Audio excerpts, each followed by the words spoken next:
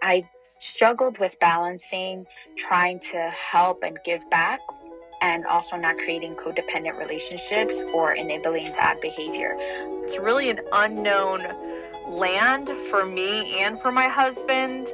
I didn't want to judge, but I also needed to set strict boundaries. This is Money Confidential, a podcast from Real Simple about our money stories, struggles, and secrets. I'm your host, Stephanie O'Connell Rodriguez, and today we're talking to a listener we're calling Sophia, not her real name. I'm based in London, I'm 33, and the situation I've got is that I seem to have a sort of relentlessly bad habit with credit card debt. This week's listener might be based in London, but her financial situation feels pretty universal. The average American family has over $6,000 in credit card debt. My issue with credit card debt began in university because I had quite limited means for getting by and it was just hard to make my stretch each month. So I took out a credit card with a £400 limit just to get me to the end of term. Once I began earning money, that's the sort of amount that it should have been easy to just wipe out because it wasn't a very big debt. But as Sophia's credit limit increased, so did her spending, and her debt grew beyond that initial £400 or $553. So as the limit on the credit card's grown over the last 12 years that I've had it, I just keep spending up to that limit. Never on anything important. It's all just like death by a thousand cuts. But as my income has grown and the limit has grown proportionately, the extent that I owe has now grown proportionately, and it's ended up being a really big debt. A few years ago, Sophia and her boyfriend decided to buy a house together, and she knew it was time to be honest about her credit card debt. So it came up because we were talking about needing to do a credit check for a mortgage. I felt embarrassed and I felt stupid, and he wasn't judgmental. I know that. So it wasn't a conversation about how did you get in this situation. So it wasn't about the emotions or how did this end up happening. It was more like, okay, let's just think about moving forward and solving the problem. The plan was for Sophia's boyfriend to pay off the credit card balance with his savings, and then for her to pay him back. And it was quite a lot I was paying back. I think I was paying back £600 a month to him, which meant that within a few months, I think so 10 or 12 months, I paid off the whole thing to him. After all those years of struggling to keep up with her credit card balance, when it came time to pay back her boyfriend, Sophia had no trouble keeping up with her monthly payments of about $800 and getting the balance to zero. I'd found no difficulty at all in paying him back. I think partially because it was very open and also it would have been so, not just shameful, but just so wrong to have not paid that back. And what did it feel like repaying him? Oh, I felt really positive, like, I'm repaying your trust. But Sophia's money story doesn't end there. So it was back to zero, and that was about 3 years ago, but I've ended up right back at the limit. And after experiencing the support that you got from your boyfriend the first time you told him about your debt, what made you think you couldn't share it this second time? I think there's a feeling of betraying some element of the trust. This won't happen again. And I've probably even said, this will never happen again. At least I hoped that at the time when I assumed it. And I think also the thing that makes me reluctant is, I mean, obviously you have different things you want to convey in a relationship, but you want to convey that you're competent. So, you know, I've got a handle on my life, but maybe I have to accept that it's the thing I have a problem with and need help with. One of the things I want to achieve is when I have the conversation that I'm not coming at it completely empty-handed other than please help me, that I have some plans for not ending up in that situation again. How do you imagine having that conversation?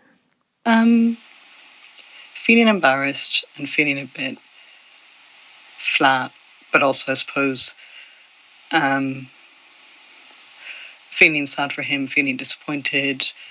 Like, I don't think it would make him doubt the relationship, but obviously one thing you want in a relationship is to feel that the person respects you or admires you. So I feel sad about probably putting a big dent in that aspect of being respected and admired, and I don't, but of course that's been living a lie for a while.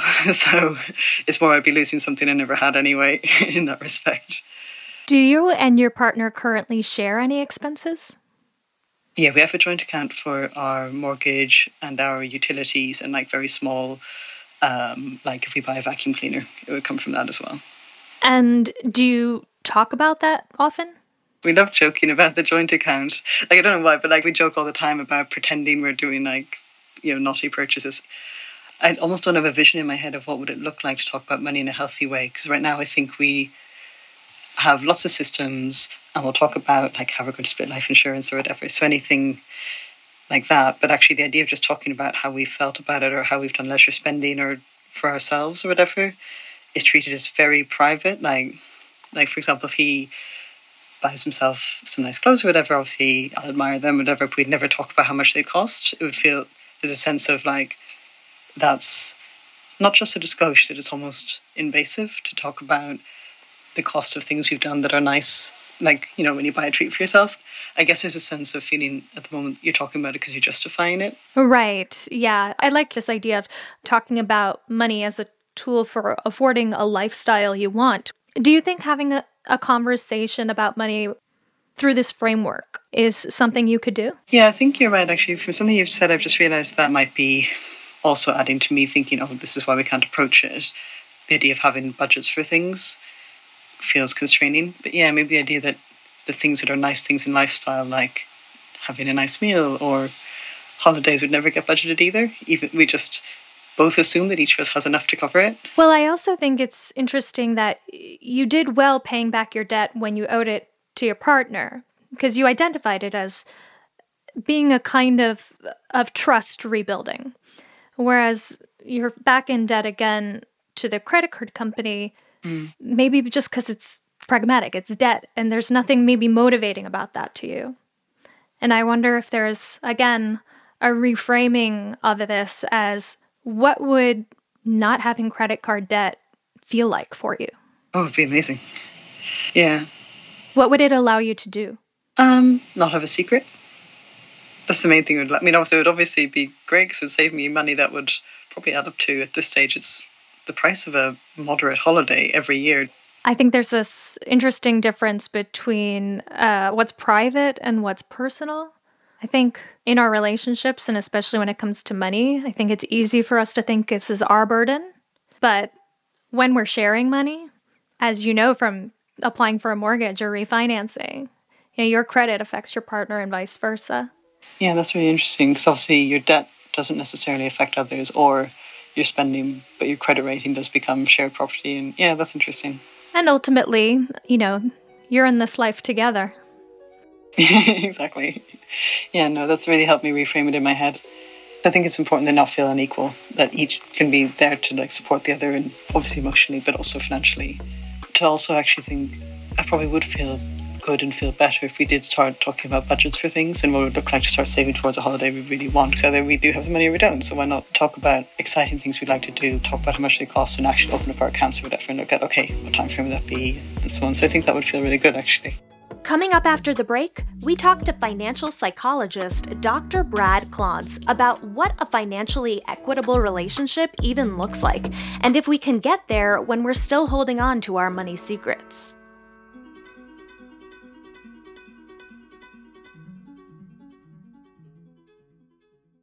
Shipping can make or break a sale, so optimize how you ship your orders with ShipStation.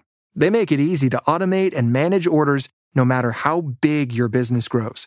And they might even be able to help reduce shipping and warehouse costs. So optimize and keep up your momentum for growth with ShipStation. Sign up for your free 60-day trial now at ShipStation.com and use the code POD. That's ShipStation.com with the code POD.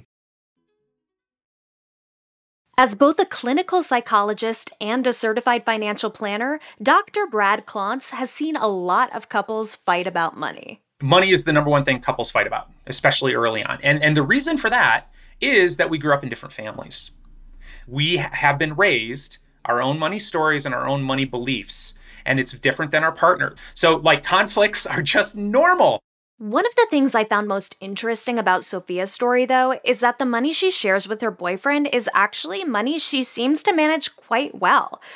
After years of struggling to pay down her credit card debt, when he agreed to pay it off for her, she had no problem paying him back. So it seems she doesn't have the same struggle with debt when she owes her boyfriend that she has when she owes the credit card company. So I asked Dr. Brad Klontz why that might be.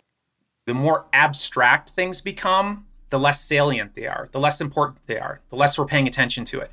Like if she knew somebody at that credit card company and she felt, oh man, I owe this person money, and it would create this psychological discomfort, and she would be motivated to take care of it. And I think that's the difference. I think that credit card company is just abstract thing. There's no human relationship with it. And so it's real easy to just be like, I don't need to pay attention to that. But when it comes to my boyfriend, oh my goodness, he loaned me this money. He's going to be having feelings about me in a negative way, perhaps. So she's very motivated to take care of that. It's like when she's working in relationship with someone else around money, she tends to do things the right way, or at least the way that she feels good about it. When she's doing it in isolation, that's where it's a slippery slope for her. There's a lot of power, actually, in having somebody else sort of eyeballing what's going on and you being somewhat accountable to that person in terms of talking about it, for example. So a super powerful tool that I use in my relationship with my wife too is a spending limit. And for us, it's $100. And we could change that number. But if I'm going to buy something that's over $100, I'm going to just chat with her about it. And it's not paternalistic. It's not like she's going to be there saying no, But what's so fascinating is that I think about that.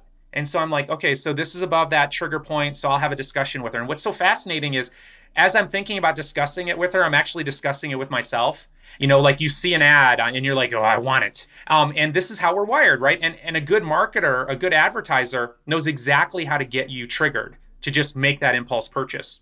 So anything that puts time between that impulse and that action is pure gold for your financial health. And so that is what I think quite often happens in relationships is you have an accountability partner. You think about it, you look at it, and you shift your behavior. And so I think that's one of the reasons why we do better when other people are seeing what we're doing.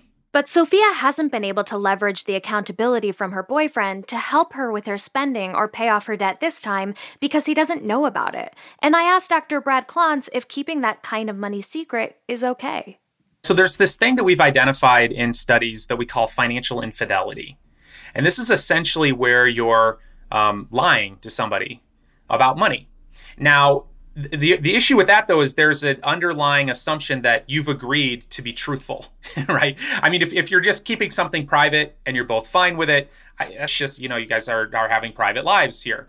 The problem comes if the boyfriend thinks that she is being honest or forthcoming about the details of her financial life. If he thinks that that's their agreement, that's when it can be a threat to the relationship. And that's when it can be really kind of scary. And there's been a lot of surveys on this too. And I think it's about 50% of Americans admit to lying to their spouse or partner about spending, like purposefully lying or actively withholding information. And quite often it's meant to cover up shame and feeling bad about things or not wanting to be judged by your partner. Or maybe you even have a controlling partner around money and you're like, look, I don't want to be controlled. So there's lots of reasons why people will do it. But he's walking around thinking that they're being honest, and he finds out later that there's this secret that could harm their relationship. One of the things I hear a lot with couples is this idea of, well, it's my debt, it's my problem, it's my responsibility. And I personally think that's a bit of a fallacy, especially when you're in certainly a marriage, but even a long-term partnership. We already have seen how someone's credit could affect your capacity to move in with somebody, right? So what are the kinds of rules, quote unquote, of what you have to disclose or what's your responsibility or not? What's so fascinating is that I bet you if you're in a long-term relationship or if you're married at some date along the way, I don't know, let's say date number 10. Everyone likes to argue with me around which date it is. But at some point you might say something like, oh, so, do you want to have kids someday? Or where do you picture yourself living? Or what career do you picture yourself pursuing? So there's a discussion around, are we matching up on some of these core issues around where we want to live? What kind of do we want to have a family? There's some of that sorting process.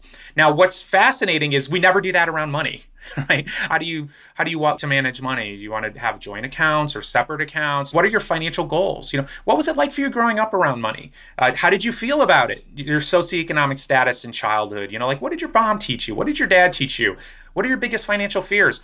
This is a conversation that when I work with couples in conflict around money who've been married 20 years, I go back and I say, let's have that conversation. There's really no right or wrong way to do it. Should you do your money separate? Should you do it together? This is all stuff that people can negotiate and talk about, but you have to have the conversation. It's funny because on the one hand, you have this couple that's been married for 20 years and is having this conversation with you in your office. But then you also don't want to be the person on the first date who's saying, okay, what's your credit score and how much money do you make? And I'm wondering, how do you know when to bring up that conversation? And how do you even bring it up? It's a challenge, right?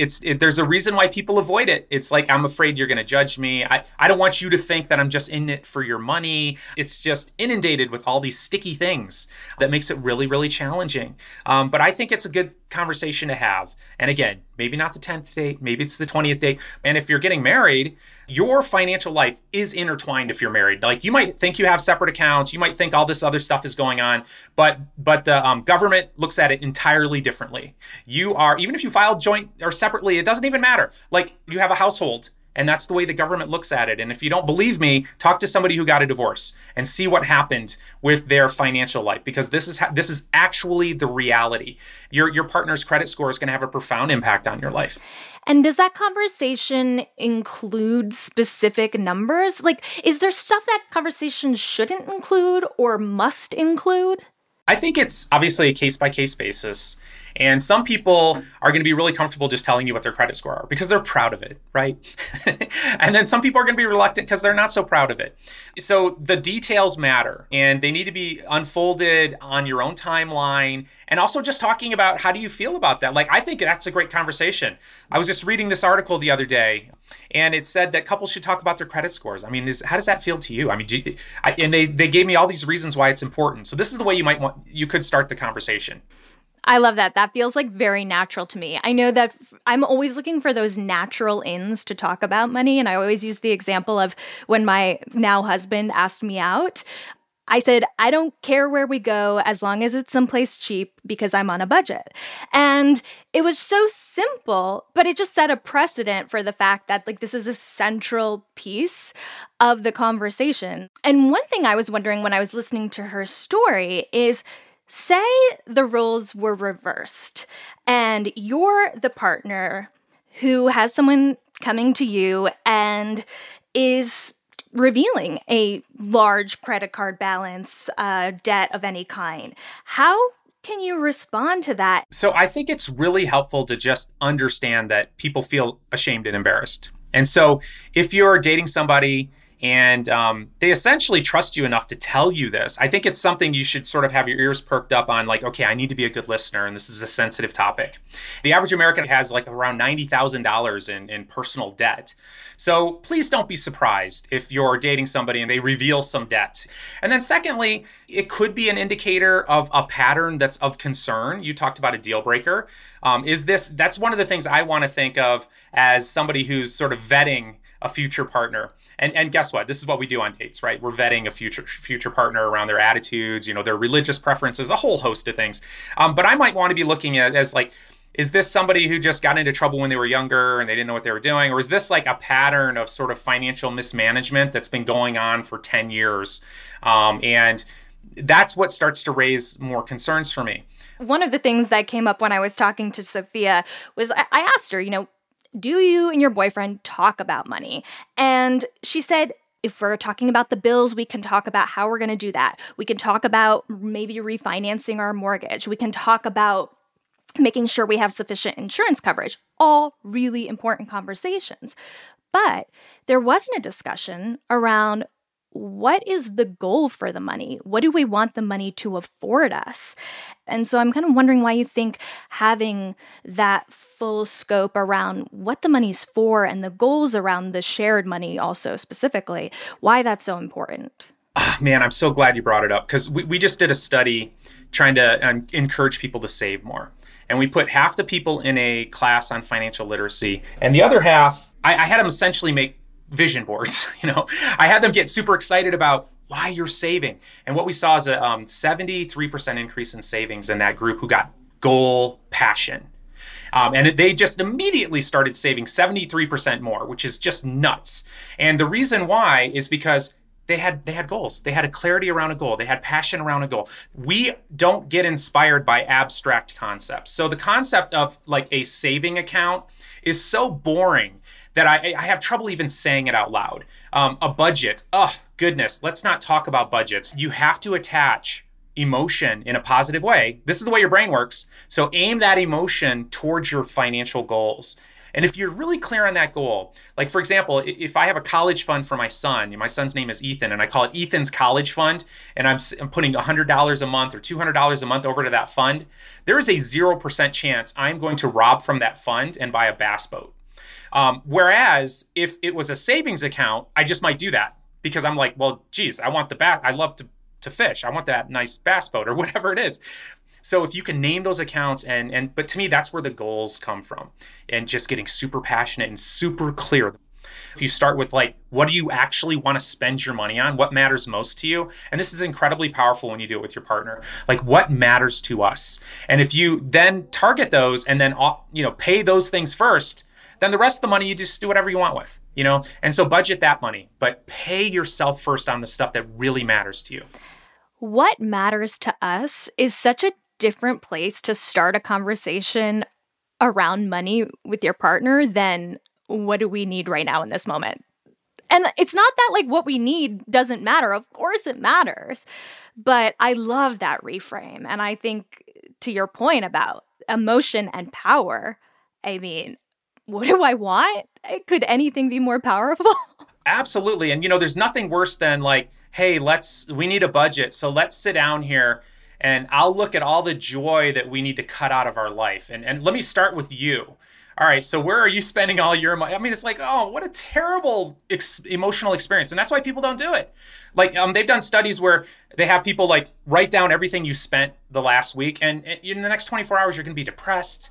Speaking of emotional cost, the final thing that kind of came up in my chat with Sophia was how differences in money in a relationship. So differences in earnings, differences in savings, differences in management responsibilities can affect the power dynamic of a relationship. And while she intellectually understands that relationships don't have to be both partners earning the exact same amount of money, does that ever really happen? Or both partners saving the exact same amount of money, it's hard for her to not feel like she is, in her words, a junior partner in the relationship. And this idea of being unequal just came up again and again and again. And I'm wondering how couples can navigate both those feelings and just the realities of being in different financial situations and that not becoming a proxy for power. Right. Now, this is a very complicated issue. It's not that easy. Okay. I think it's a lot easier too when couples are starting out together and they have nothing together, and it becomes more complicated the more established you are in your own career and you have your own life and your own income. And then when there's a gap between somebody making more, somebody making less, there's tons of baggage that comes along with this. And by the way, gender loaded. I just want to normalize that experience. Now, couples that I see that manage it really, really well are ones who really are looking at it as a household unit. So you're looking at what it takes to run a household, income, taking care of the bills, all those different aspects. And couples that I think do best are ones who look at themselves as a team. And so we're going to divide responsibilities. Now, maybe you want to take some of that money and do separate accounts so that you can feel free to indulge yourself, whatever. But I think it's really important to hammer those things out. Like, what is your philosophy around money? What is your philosophy around money? So let me get this straight. So are you comfortable if I make more that I have more power and control? Is that the kind of relationship whoever makes more is the boss? Like, is that what you want? Because guess what? You might not make more 5 years from now. So is that how you want to do this? And so I think having that philosophy is really, really important, and talking about it because there's lots of ways to manage it, but you got to sort of have a shared philosophy around it. We already know money is complicated, and we already know relationships are complicated. So maybe we shouldn't be too surprised that combining the two can be tricky and uncomfortable to navigate. But just because a conversation is uncomfortable doesn't mean it's not worth having. So I asked Dr. Brad Klontz what next steps he'd suggest for Sophia. I think coming clean at some level is probably going to be beneficial. And it all comes about in how you frame it too. Like, my guess is that she didn't set out to deceive him. She didn't set out to do this. And my guess is that it's just sort of snowballed. Like she had this account and it's like, there's $10 of debt on there. Like, and then all of a sudden she's looking at it and she's like, oh my gosh, I have this. And he doesn't know. Right. And so now she's feeling bad about this. and she's feeling uncomfortable about it. And she's probably worried about what he's going to say. So there's some risk involved in coming clean, and again, I don't know him, but, partners are there to help, right? And support each other. And so she manages money well when they're doing it together. And so maybe this is an opportunity for her to even say, hey, look, I need your help. Like, I realize that when I'm doing this on my own, we haven't really talked about this, but when I'm doing it on my own, it's more of a slippery slope. And what I really benefit from us doing it more together. So there's a risk there if he stumbles upon this and he feels like you've been, because the problem with it, it's like, then the next question is, well, what else are you hiding? And so it can sort of shatter that foundation of trust. And again, I don't know what his mindset is. Like, I don't know, maybe he has accounts she doesn't know about. Like, I don't know what their arrangement is, but it's an opportunity to talk about, hey, look, we've been together. I'd like to take our relationship to the next level. I'd like to talk about money. I'd like to talk about us going all in together on this. And that can actually feel really good. It just really depends on how you frame it. It's funny because when I asked her how she would feel if he needed her support, she felt wonderful about the prospect of being able to provide that. But then she couldn't see that for herself, that he might feel the same way toward her, even though he's done it in the past. And I love what your point was about, obviously it's when her finances are shared in some way or public in some way that they're under control. So why wouldn't that be the first step? And I think that before she talks about it, she can even talk about her fears. Like, look, I want to talk to you about this money thing, and I'm so afraid that whatever, like, you're going to leave me, you're going to be really upset at me. And I just want you to know that I did not intend this. I mean, just to talk about those fears, because what it does for me, if I hear that from my wife, hey, I want to talk about something, but I'm really worried that you're going to be really upset with me. I immediately sort of tuned into like, okay, well, I don't want to be that person. I don't want to like exhibit her, worst fears. And so just to talk about her fears is another way to help bring it up gently and might cue him into being more compassionate around this situation. Because from what I understand of her story, I mean, she legitimately feels bad about this and she wants to make things right. So, is it okay to keep money secrets from your partner? Like other forms of infidelity, financial infidelity is an action that violates the rules, expectations, and boundaries of a relationship. But because most couples don't take the time to define those rules, expectations, and boundaries around money, it's hard to know if and when you're breaking them. So that's a good place to start. Define expectations. These can include things like how much each partner is expected to contribute to shared expenses or savings, or what types of financial tasks you'll each be responsible for, and how frequently you'll review your spending and savings goals as a team. Define your shared rules and boundaries. These can include things like spending limits, how much you will or won't spend without checking in with each other first, or what money decisions and mistakes you'll share with each other and how often. And finally, define your goals, both individual and shared. Not only can they help keep you accountable for what you're working to achieve, they can help shape the money philosophy that will guide you as a couple through the inevitable changes in earnings dynamics, spending dynamics, and money ups and downs all couples experience throughout the course of a relationship. What do we actually want to spend our money on? What matters to us? And what are we going to do to prioritize it? This has been Money Confidential from Real Simple. If, like Sophia, you have a money secret you've been struggling to share, you can send me an email at money.confidential@realsimple.com. You can also leave us a voicemail at 929-352-4106. Money Confidential is produced by Mickey O'Connor, Heather Morgan-Schott, and me, Stephanie O'Connell Rodriguez. Thanks to our production team at Pod People, Rachel King, Matt Sav, Danielle Roth, Chris Browning, and Trey Boudi. If you like what you hear, please consider leaving us a review on Apple Podcasts or telling your friends about Money Confidential. Real Simple is based in New York City. You can find us online at realsimple.com and subscribe to our print publication by searching for Real Simple at www.magazine.store. Thank you for joining us, and we'll see you next week.